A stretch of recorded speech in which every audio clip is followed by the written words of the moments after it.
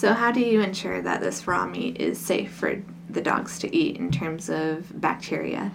We have our food tested on a regular basis by an independent laboratory. So I take a sample out of my production line and I send it through to the company, and they then do nutritional testing and microbial testing.